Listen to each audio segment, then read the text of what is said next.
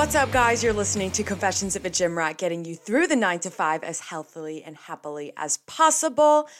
Happy Monday, folks. I started off my day today by burning my forearm with the iron. So that's how we're jumping into things. A little backstory here. When I was in high school, throughout high school and college, I worked at this place called Bubba Burritos, whatever. I think I've talked about it on here before. Very similar to Chipotle. And when I started, I would burn my forearm on the burrito press by accident. And like that shit kind of hurts. And I have a scar, like it's like pretty faint on my left hand. But it's been a minute since I've been a little clumsy and I burned myself on something like that. So today I was making my shirt orders and the iron got me. It got me good. I slipped up. I don't even know what happened. I think I was like trying to talk to my mom while I was making it. And the next thing I know, I was like, scorned. Dang. Got me good. So I'm battling through that right now. It's not that bad. I'm being dramatic. But actually, I don't think I've shared this with you guys. I have gotten severely burned before. And if you've never had a serious burn, let me tell you that the pain is indescribable. It's unlike no other. It made me genuinely hurt for the fictional character. I think it was Johnny, right? In The Outsiders, who gets like burned by the building and like his whole body's like a crisp. Like that was the first thing I thought of when I burned myself and was like, God, like there's people out here that are actual like burn victims. Like I burned myself, but I'm not like, I wasn't in like a burning fire. You know what I mean? It is an indescribable pain. I'll tell you that much. It also happened at good old Bubba Coos, but it was my fault. Kinda. I have very tiny hands. If you're looking on YouTube, you could see my hands are puny.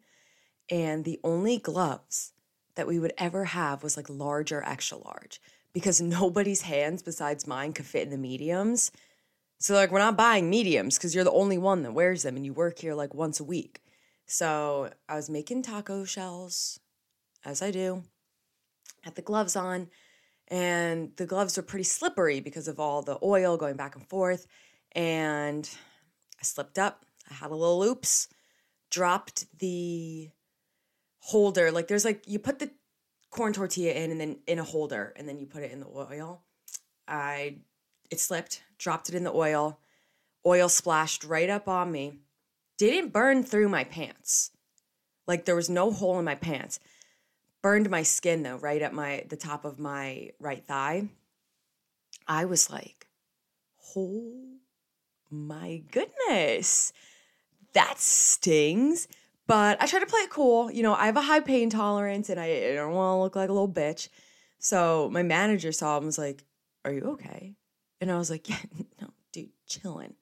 I'm just going to go to the bathroom. Went to the bathroom, thought that I was well prepared for situations like this. Wet a paper towel, pressed it on my leg, cooled it down for like a second. I'm like, okay, I'm good. Walked back out. And I'm like, damn, this is still burning. Made about 2 or 3 trips back. After a good 10 minutes, I was like, wow, it actually still feels like my leg is on fire. Like it genuinely felt like my leg was on fire. Indescribable pain. I went to the bathroom and now my skin is like boiling and starting to peel and like gross things are happening. So I walked back out and I said, yeah, you know, I gotta go. I gotta go. My manager was like, yeah, you gotta go. Went to the hospital. They gave me a bunch of stuff, whatever. Couldn't wear pants for about a month because of where it was. And it was so sensitive. And I had to wrap, like I had to have like dressing over it and like a lot of dressing.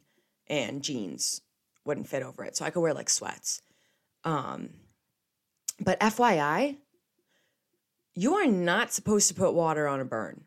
Or I shouldn't say water, but something cold on a burn because it will boil on your skin. Didn't know that, but now that like I've experienced it and it's been explained to me, it makes so much sense.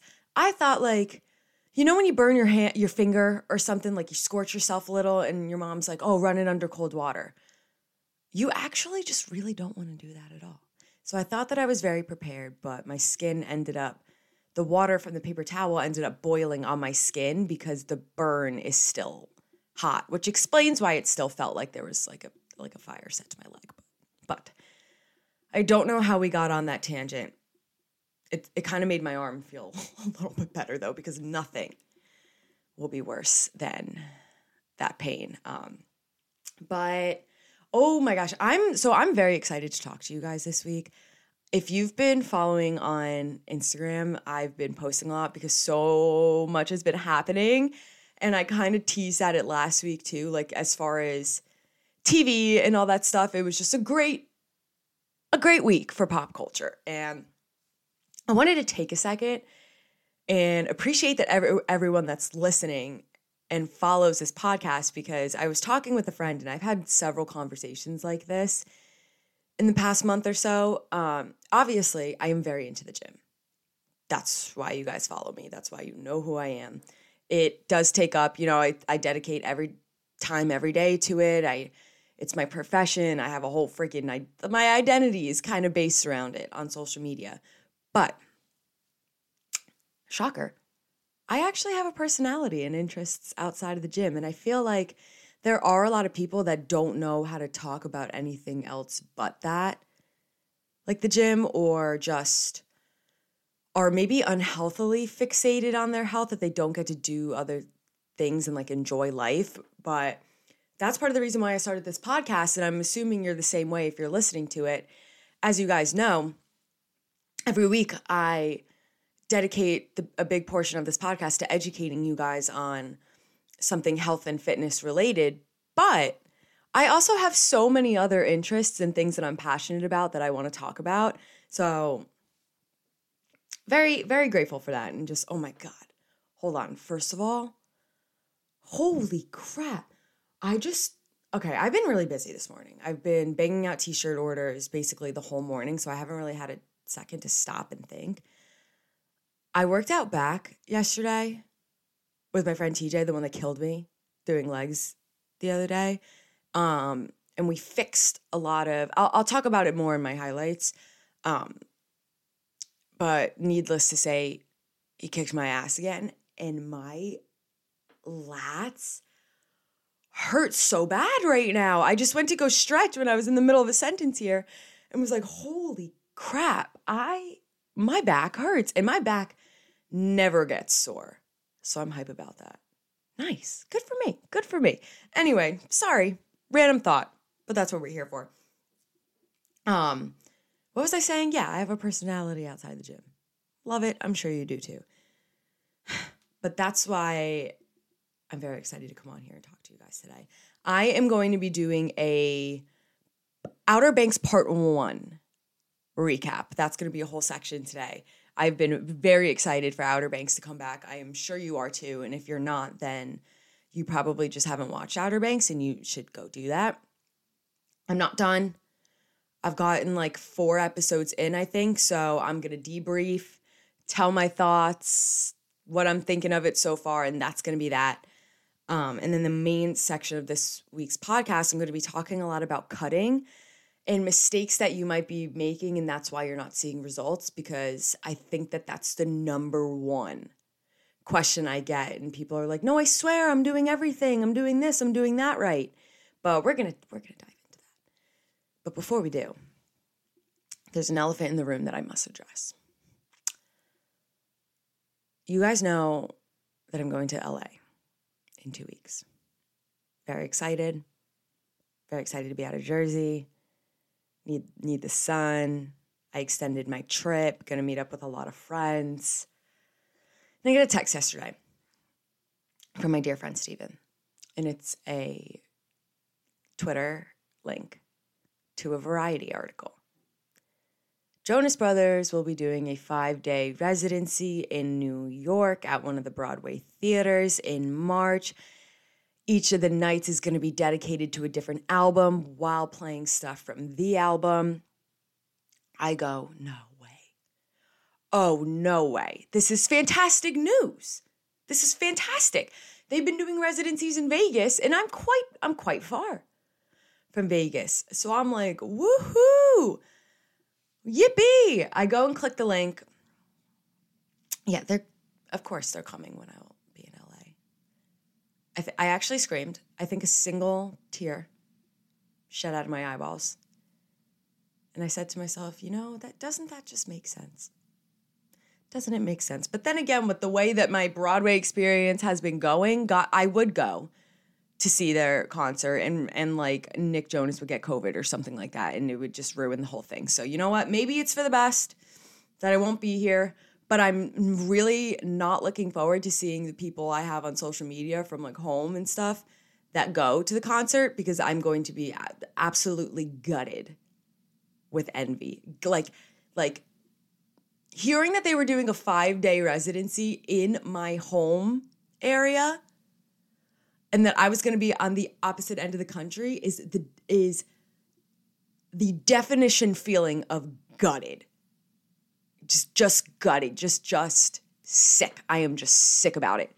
But whatever. LA will be fun. And I'm gonna make it fun because it's gonna be worth me missing the Jonas Brothers for. Which, speaking of, new song came out. Gotta give you my thoughts. First of all, Sophie Turner posted about it. Love that. Makes me, every time she posts about like Joe or the Jonas Brothers, I like scream a little bit on the inside, and then I'm like, Liz, how many times are we gonna do this? She is his wife. She does this quite often. They, quite frankly, live together and share 2 children together. You don't need to freak out internally every time Sophie Turner posts about the Jonas Brothers, but I do.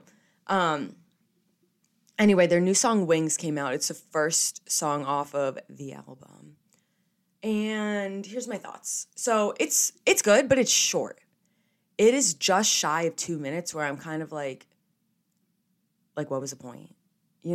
Like it almost seems like it should have been like titled like Interlude Wings or something like that, because it's just so short. Like it's basically a chorus and that's it. Like there's really not much else to it. Kind of pointless song, but it's great. Great little tune. Joe Jonas getting a little rowdy with the vocals. Normally I don't love that from him, but it worked. It worked very nice. A little funky, like funky in like an actual like funk way, not in like a weird way, but like 70s funk wave. That was the vibe that I was getting from that. But hopefully the rest of their album isn't just 2-minute songs, because I'll be pretty disappointed from that. But no, we're off to a good start. I have not watched Grey's Anatomy yet. I need to. It's just my mom had the Rutgers basketball game on downstairs, the only TV that we have cable, so I couldn't watch it live. And then yesterday I was working and then went right from work to get my nails done, then went to get my nails done to go to the gym, and then I went to the city, and I'm making excuses here, but tonight I will watch Grey's Anatomy. And I probably won't have too much commentary on it. What else did I want to bring up? I was talking about, The Last of Us. I apologize because I didn't talk about The Last of Us last week, and I got a few DMs that were like, girl, where were your thoughts? You didn't share with us. We were waiting for it. I was like, oh my God, I'm so sorry. I'm so sorry. I didn't mean to. Episode, what are we on? Are we on 6? Was last week 6? Yeah, last week was 6. Episode 5, I can't believe I forgot to talk about this. Tears down my face. That one just cut me to my core. The ending specifically. First of all, Kathleen, waste of a character. That, not really like a waste. Like, listen, Brandon Stark, waste of a character. She just, like, I wish we saw a little bit more of how she got in charge, because she was so meek and defenseless, and her voice sounded like a literal, like, 5-year-old like Girl Scout Daisy. Like it was, her voice was quite annoying. Like I'm very happy that she has passed away. She got blown up or something. But it just didn't make sense to me why all these people were listening to her. Whereas if I were in that position, I'd probably smack her face because her voice is so goddamn annoying. But episode 5 had the action that I was waiting for. You know, we've seen a lot of going head to head with other people and being held at gunpoint and stuff, but there's not zombies every single episode. So this, like, that was the episode that I needed. That was the action that I needed. We were going a little too long without seeing it. They erupted from the ground. Like all hell broke loose and all of these underground infected just started pouring up. The infected girl that was in the car with Ellie was freaky. The way that like, creds to the actors who are playing these infected. I joked about it a few weeks ago and was like, oh, I could do it myself. I probably could, because that honestly does look like me when I try to dance. So horrible. But the way that their bodies move and twitch is highly disturbing in a phenomenal way, like in a great way. So the infected that was in the car with Ellie, that was pretty creepy. And then we saw that, gosh, I don't even know what it was called. My friend told me, but I forget. I think I missed it because I was too much like, what the hell's going on? That big, whatever the heck it was, like Hulk infected, like literally like the Hulk came out of the ground. Apparently that's a stage, I forget what he said. I think he said like stage 4 infected. I'm a little confused. Like I would like to rewind. Like I need another science, like rewind. You know how they had the one in like the Philippines or wherever. I need another episode like that. I want more detail on how infected become clickers, and then how the clickers become that giant Hulk looking like creature. Because if I'm not mistaken, they said at some point, like, the infected will die from the disease. Like it's terminal, and at some point, like, it will kill them. It's just like, when? And does it strengthen them to bite other people? Because I thought that they were just biting them because it was like a rabies type thing, you know? So I want a little bit, and then I haven't played the video game, so I might be able to get it from the video game, you know? But I want a little bit more sciencey information on, like, how do you become infected to clicker? Personally, I think it would be a really cool episode to follow an infected around. Like, I would like to see random girl or random kid, since they love to do absolutely gutting things to the children in this show. I would like to see somebody get bit and see their transformation. Like, I want to see them turn into the infected and then turn into a clicker. I want to see it. I want to see the in-between stages, you know, when your head is still kind of human, but there's stuff growing out of it. I think that would be pretty cool. It would divert from the storyline, obviously. I don't know, maybe they cross paths with Joel and Ellie. Maybe I should be writing this show. Isn't that a good idea? We follow someone who's infected, and then we follow them into their transformation and illness, and they become a clicker, and then it crosses paths with Joel and Ellie. You know? Let's keep that in mind. Wow, I'm smart. No, I'm just kidding. Anyway, the ending of that episode really cut me to my core.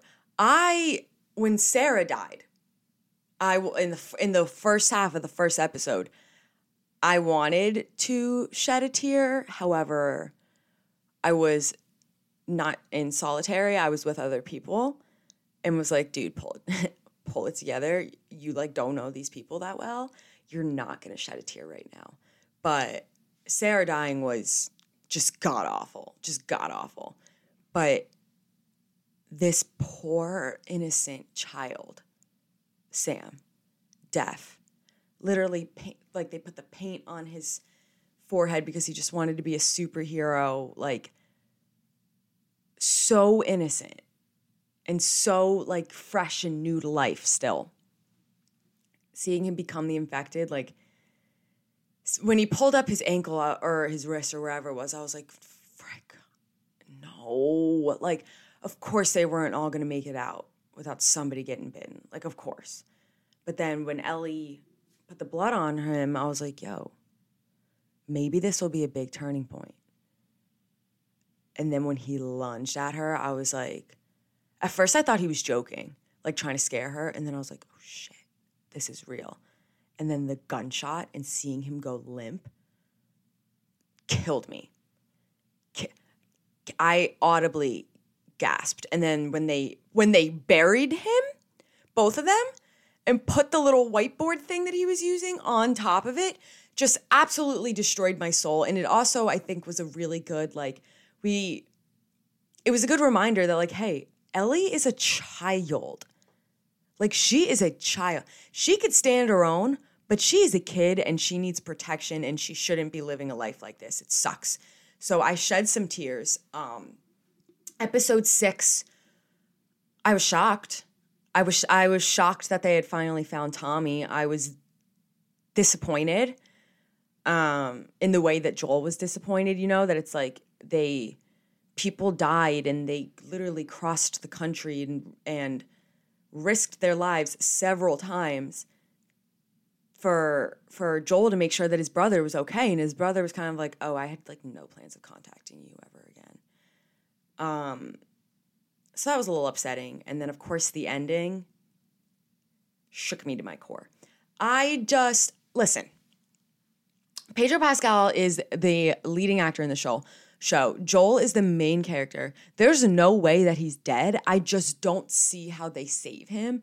Right now it's like giving a lot of Jon Snow, but this isn't a mythological series with witches and fairies and spells. So, yeah, there's no coming back. There's no coming back once you're dead. So we'll see.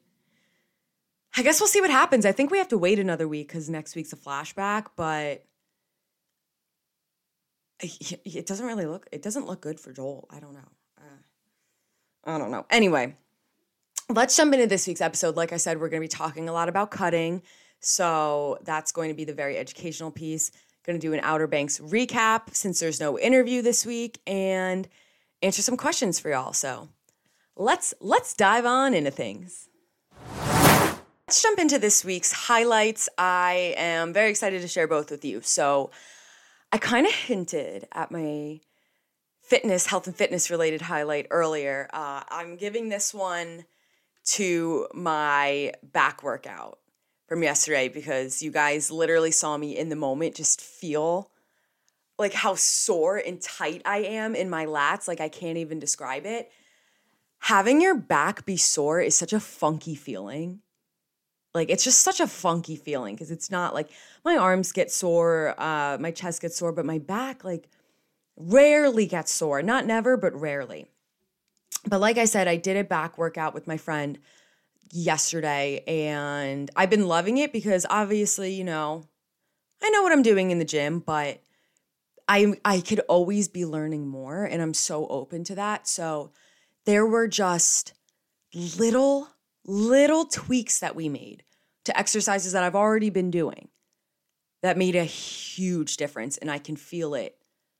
So like I really can feel it today. And I'll give you guys a few examples because I think you guys can learn from this.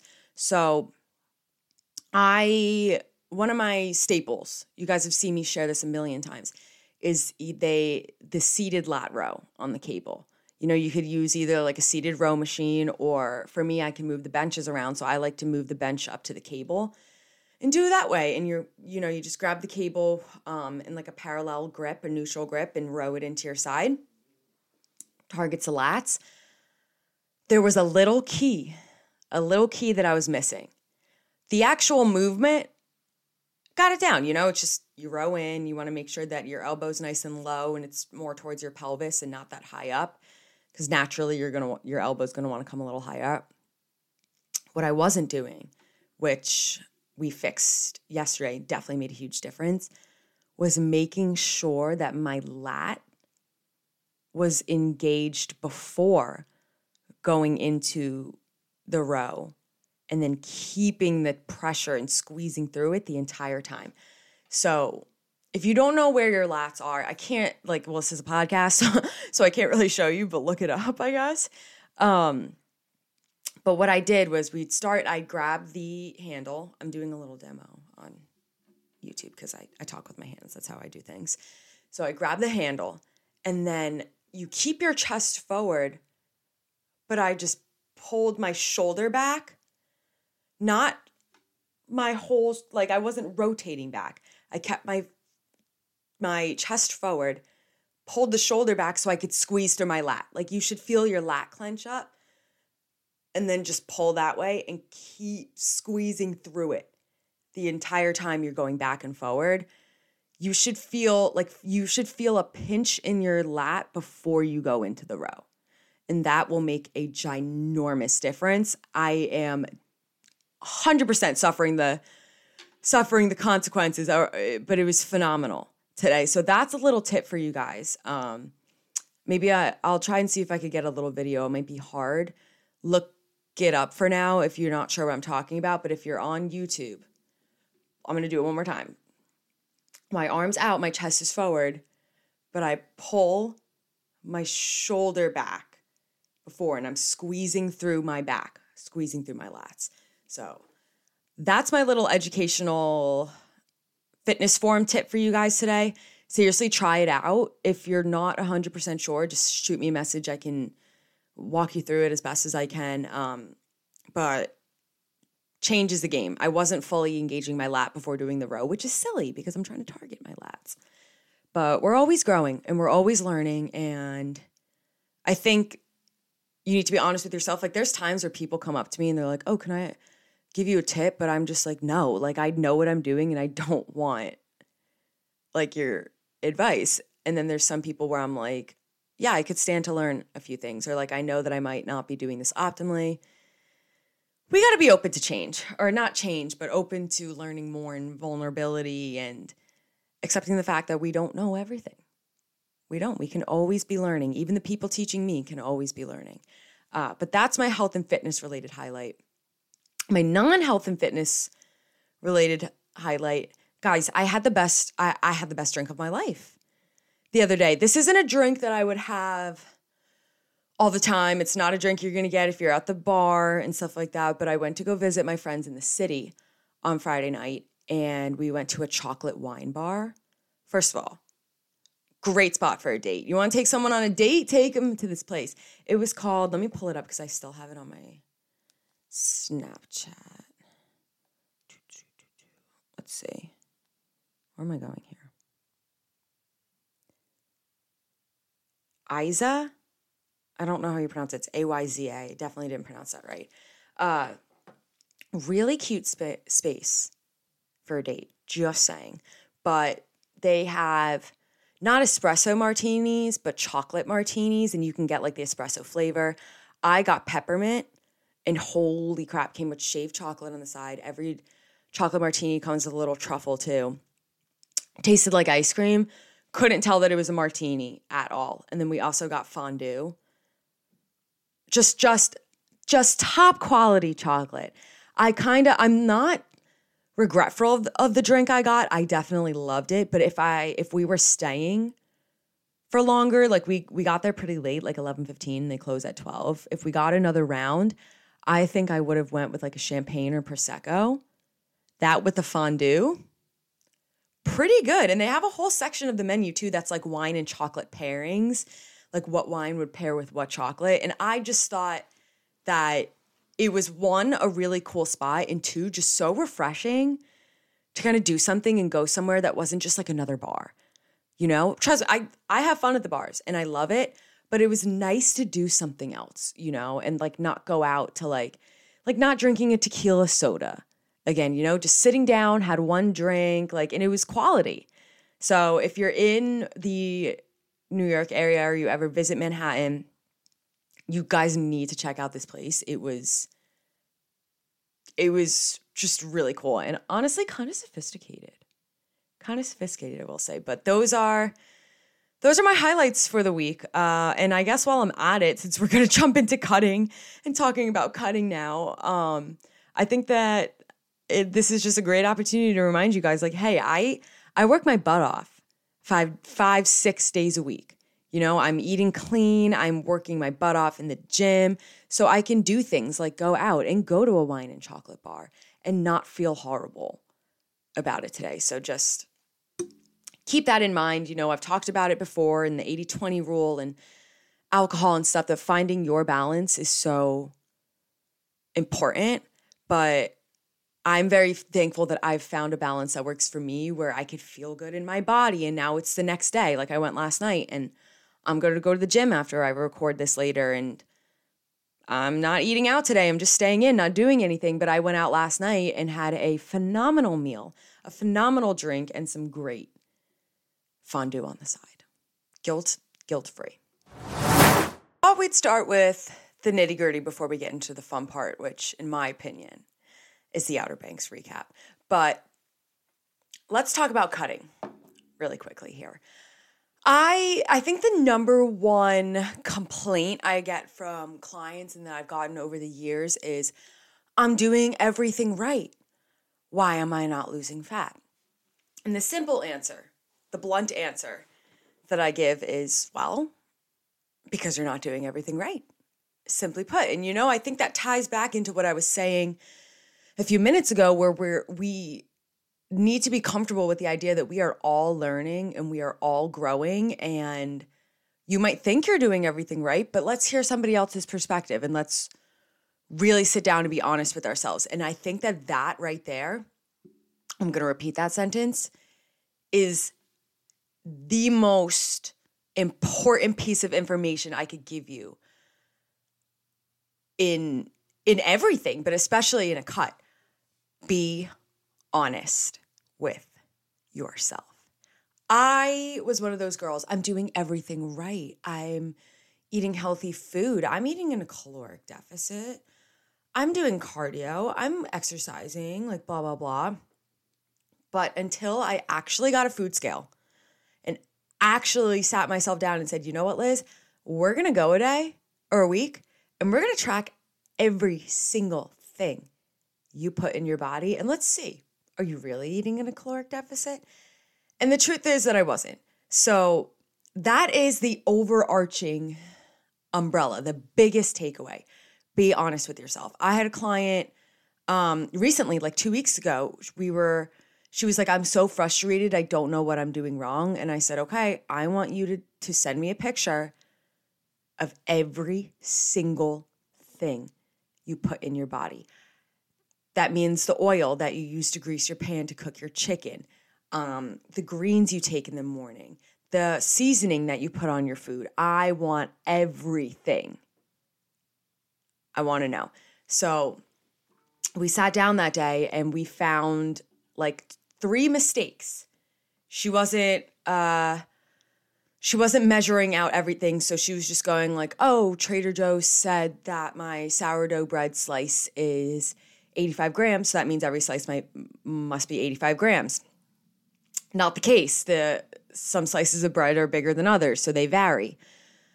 She wasn't counting the oil that she used to cook, and oil adds up. Oil's a fat, so it's X amount of calories right there.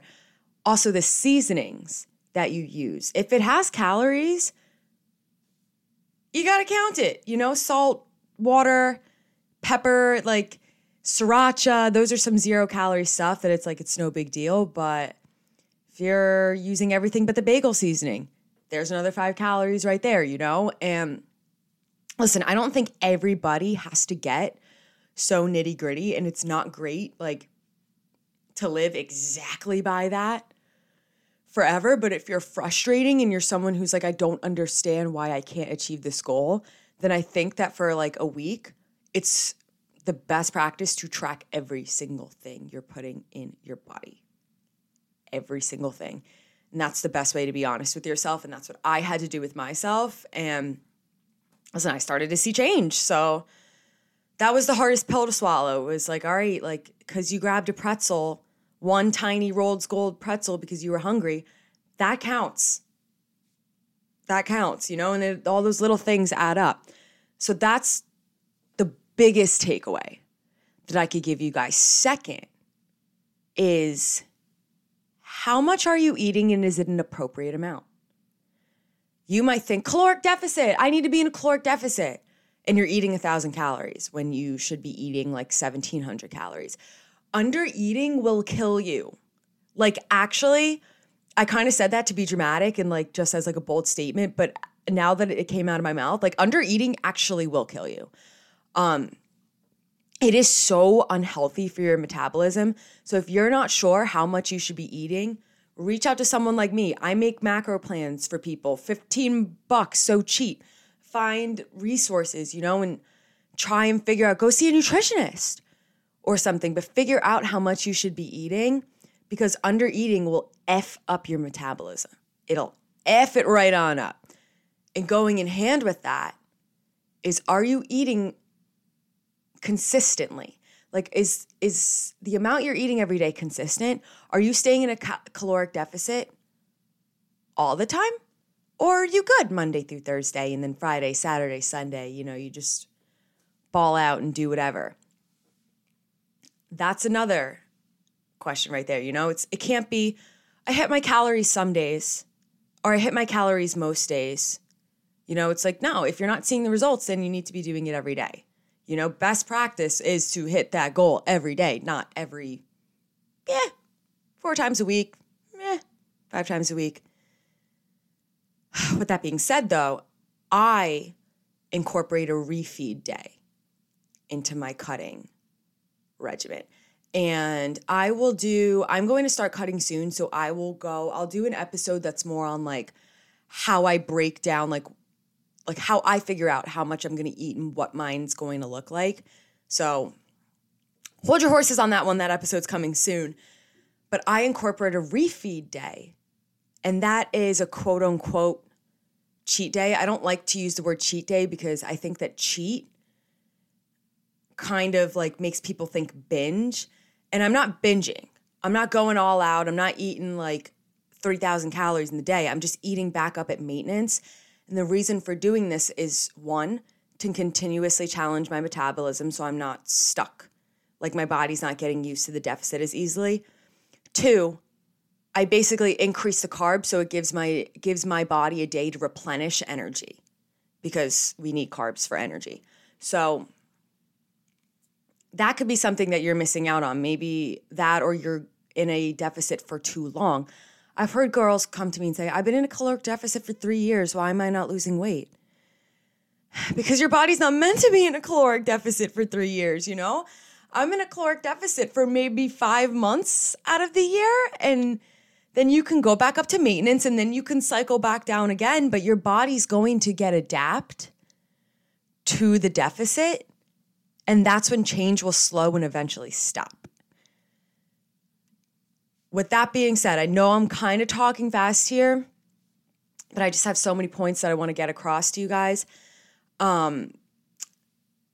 You need to be adjusting how much you're eating to your weight as it changes throughout your cut. Same thing with the bulk, It's like if I start my cut at 125 pounds, let's say, then I'm going to figure out my macros and all that stuff for me being 125 pounds. I'm drinking a smoothie. Sorry, guys. My throat gets a little parched from talking, Anyway, let's say 3 months go by and now I'm down to 120 pounds. I need to adjust my macros and my calories to make sure that I'm eating now for an 120-pound person, not 125 pounds. Does that make sense? As your weight changes, you need to be adjusting your macros. So that's something I do with my clients at the end of every month, because I'm not really a proponent for stepping on the scale often. Just at the end of the month, I'm like, hey, weigh yourself, give me the number, what we got to tweak. If we don't, then we don't. But that's a really important thing to do.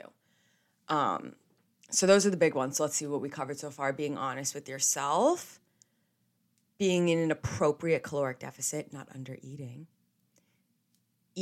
the same amounts consistently, and building in that refeed day.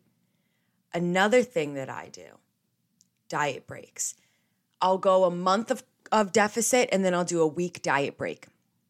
Very similar to the refeed day. The diet break is just I go back up to maintenance. Again, it's not a free-for-all. I go back up to maintenance for a week and my body's able to restore, replenish, and then stay challenged. So that's another thing. I'll do 4 weeks diet, 1 week break. 4 weeks diet, 1 week break, if that makes sense.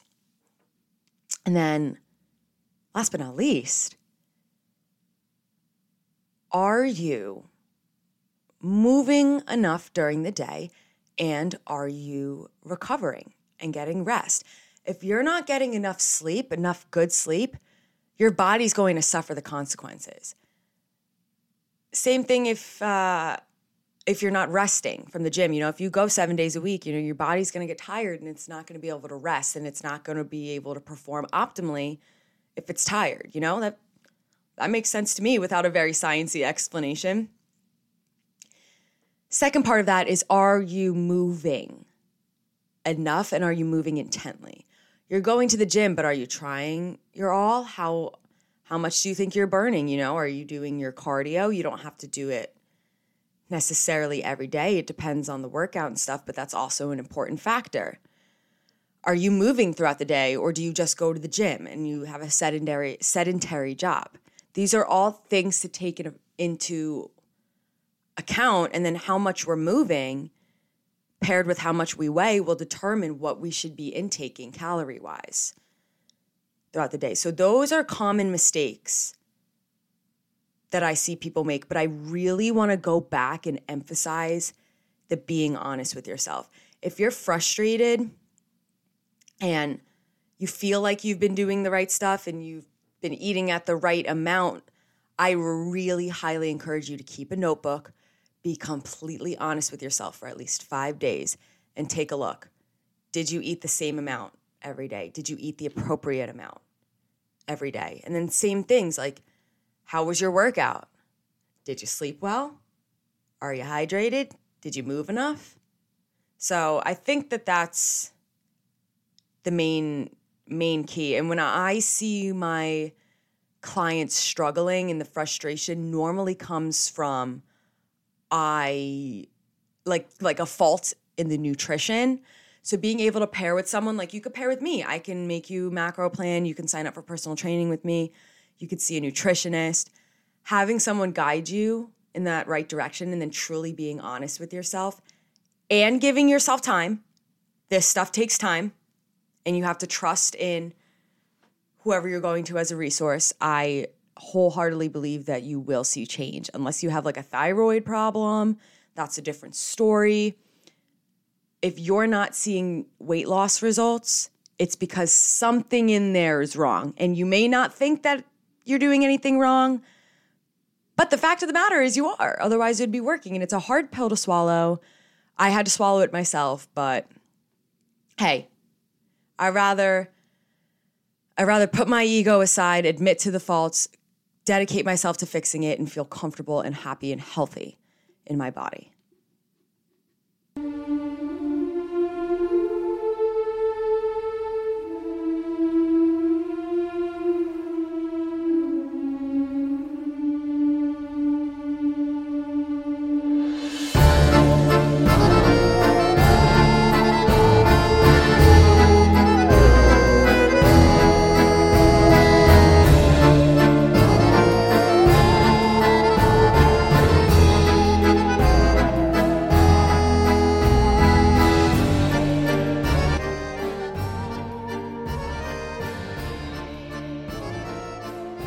It would have been an injustice to myself if I did not recap my thoughts on Outer Banks so far. So I'm going over episodes 1 through 4. If you have not watched on season 3, fast forward, skip this part. I don't want to spoil it for you, so I'm making it very clear now. That's what we're talking about in this segment. I have been waiting a long time for this one. I said it last week. I put off watching Outer Banks for like 2 years because I was like, this is going to be so stupid and it's just going to be another like One Tree Hill type show, and it's not. I would like to say this though. I think a lot of people are like, Outer Banks is so unrealistic. And I think that that's kind of the point. You know, it's like, listen, the whole show is based on a treasure hunt. You know, it's not supposed to be very realistic. And I think that that's the part that makes the show so good is like, it's just like a little fantasy world that they're living in. And if you let that go and think like, oh, okay, this isn't a story about high schoolers going to school and teen drama and stuff. Like, no, it's like it's a treasure hunt. You know, it's like Peter Pan, all that kind of stuff. Peter Pan. I don't know where that one just came from. Anyway, Chase Stokes as a person, he's okay looking. He's all right. He's not ugly. He's cute. Chase Stokes as John B. rocks my freaking socks off. The second I saw John B come on that screen, I was like, there he is. Oh my, I don't know why Chase doesn't want to look like that all times of the year. Just tan and bleached hair, the long hair, the bandana. I can't. I could sit here and actually talk a whole episode about how much I love John B, but I'm not going to do it. Not today. John B's behavior, not loving it. Sarah's behavior, not loving it. There's a lot of things. Listen, I think that the season is great so far. You know, episode 1 had my heart pumping. They took Key. Wasn't sure we were going to get her back. Is John B's dad's alive, but is John B going to find him? Like, they're never evading trouble. But I think that John B's dad coming back is actually a horrible thing. You know, it's like, I wouldn't be saying this in episode 1 of the first season. It's like, you feel really bad. This guy's dad just like never came home and everyone presumes he's dead. But his dad is a bit abusive, like mentally, kind of, and very manipulative. Like, he's using this card on John B. Like, I've been gone. Like, I've missed X amount of years of your life. Like, we're finally reunited. So why don't you want to do this for me? Like, it's you and me, Bird. It's always been you and me. And John B's like kind of going with it. And I kind of get where he's coming from. Like, this is his dad, his only parent. This guy raised him. He's been gone. Everyone thought he was dead. But was your dad really always there for you? Because to me, what it sounds like is my dad didn't care enough about me and cared more about this hidden treasure and gold that he risked his life, risked my life, and then had to disappear on me. And who was there for him when his dad disappeared on him? So I understand like why John B hasn't really come to his senses yet. I think he will. It's just his dad is like, it's weird. Like, his dad will like literally put him in harm's way and then like shoot people to save him because he doesn't want to lose his kid. And I think that John B's it's starting to not add up with him and things aren't sitting right. With that being said, him and Sarah are like, okay, maybe not legally, but they're married. You know, like, this isn't like boyfriend-girlfriend thing anymore that they decided to do. And she comes to stay with him because, you know, 1, they're married, 2, she, like, her dad tried to kill her and isn't in the country anymore. And John B's, like, being manipulated by his dad to lie to Sarah. But what pissed me off was Sarah going to Topper. I can't really blame Topper. I think that Topper's had some character development and he's not really so much of like a prick anymore. He's just a guy in love. But we knew it. We knew what was going to happen when she went to the party, when she went to the lighthouse. Like, obviously she was going to end up kissing Topper. And this is a reoccurring thing for her. Kissing John B when she's with Topper. Kissing Topper when she's with John B. And keep going back and forth and back and forth. And it doesn't matter if you think someone's, you know, hiding information from you or whatever. Like, this is a very stressful time in John B's life. She needs to stop cheating on whoever she's with. Like, it's actually disgusting and annoying. And Key kind of said it to her. Like, she was like, Sarah, what are you doing? And Sarah's like, I don't know. And it's kind of like, get your shit together. Like, I understand, like, John B might not be the perfect person right now, but that's, like, kind of what marriage is. You know, it's not always going to be rainbows and butterflies, and people are going to get mad and people are going to get into fights. That doesn't mean you can go and kiss your ex-boyfriend. Even if you're in high school, not married, it's just not a thing you do. So I don't really like Sarah's behavior, and I'm not really looking forward to that when John B finds out, because you know he will.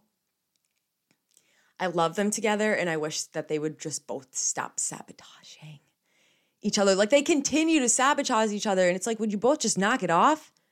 Just knock it off. You're so pretty. He's so handsome. Like, let's just be on the earth as normal people right now. Also, what the hell is going on with JJ and Key? I feel bad for Pope. And I think that, oh my God, I'm blanking. Chloe, is that her name? Cleo. Cleo is definitely crushing on Pope. We know where that's going to go. We all know where that's going to go. But Pope, like, had a moment with Kiara. And then Kiara kind of just, no.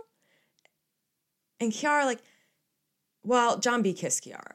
That was, I think Kiara is, like, the person that everybody wants. And I thought that they were building a storyline with her and Pope, but I guess not. I guess it's like a JJ thing now.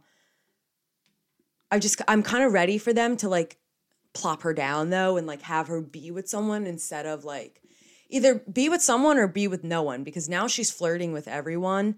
But when the show started off, it was kind of like he's the only girl in the group. She's like the hot commodity. So either be the hot commodity everyone wants or just be with someone. You know what I mean? Those are my takes so far. The whole Limbri thing, I think that Limbri probably wasn't sick. I think it was one of those, like, disgusting, like, scenarios where her parents told her she was sick and stuff, because she's walking now. I can't unsee Mrs. Claus, though, because she was in the Santa Claus 3, and that's who she'll be forever for me. But I'm excited to keep watching. I definitely think it's good. It is on par with the rest of the seasons. I think it's amazing what they've created, and it seems like they're all really good friends. The chemistry between John B and Sarah Cameron is still there, which I was very nervous about. Also, talk about the therapy I would need if I was Madeline Klein, having to do scenes like that with my ex-boyfriend. I would put me away, lock me up. I just couldn't come back from that one. But they do such a phenomenal job, and they really deserve every award that they get for it, because they're just, dude, they're great. I'm rooting for them, and I am going to do a part 2 when I finish the season, but I can't wait to keep watching. I'm very excited. And Pogues for life. You feel? All right, guys, so that's actually it for this week's episode. I did not get any serious questions this week. They were all like, what do you look for in a guy? Like, are you single? And I'm not answering those frickety frackin' questions. So if you have any questions, leave them in the question box on my Instagram at Confessions of a Gym Rat. And we'll try again next week. Next week will be a fresh new week with some good questions. This is actually the first week I haven't really had any questions. So sorry, guys. You know, I can't control it. But that's it for today's episode. I hope that you enjoyed it. We'll be back next week with a great interview. You're going to want to stay tuned for it. Please watch Outer Banks so I can continue talking to you about it. And if you can get Jonas Brothers tickets in New York, just know that I am extremely jealous of you. And reach out to me if you need help calculating your macros, personal training needs, whatever. Follow me on Instagram and TikTok at Lifts with Liz. Follow the podcast on Instagram at Confessions of a Gym Rat. And have a happy and healthy last week of February, and I'll see y'all in March.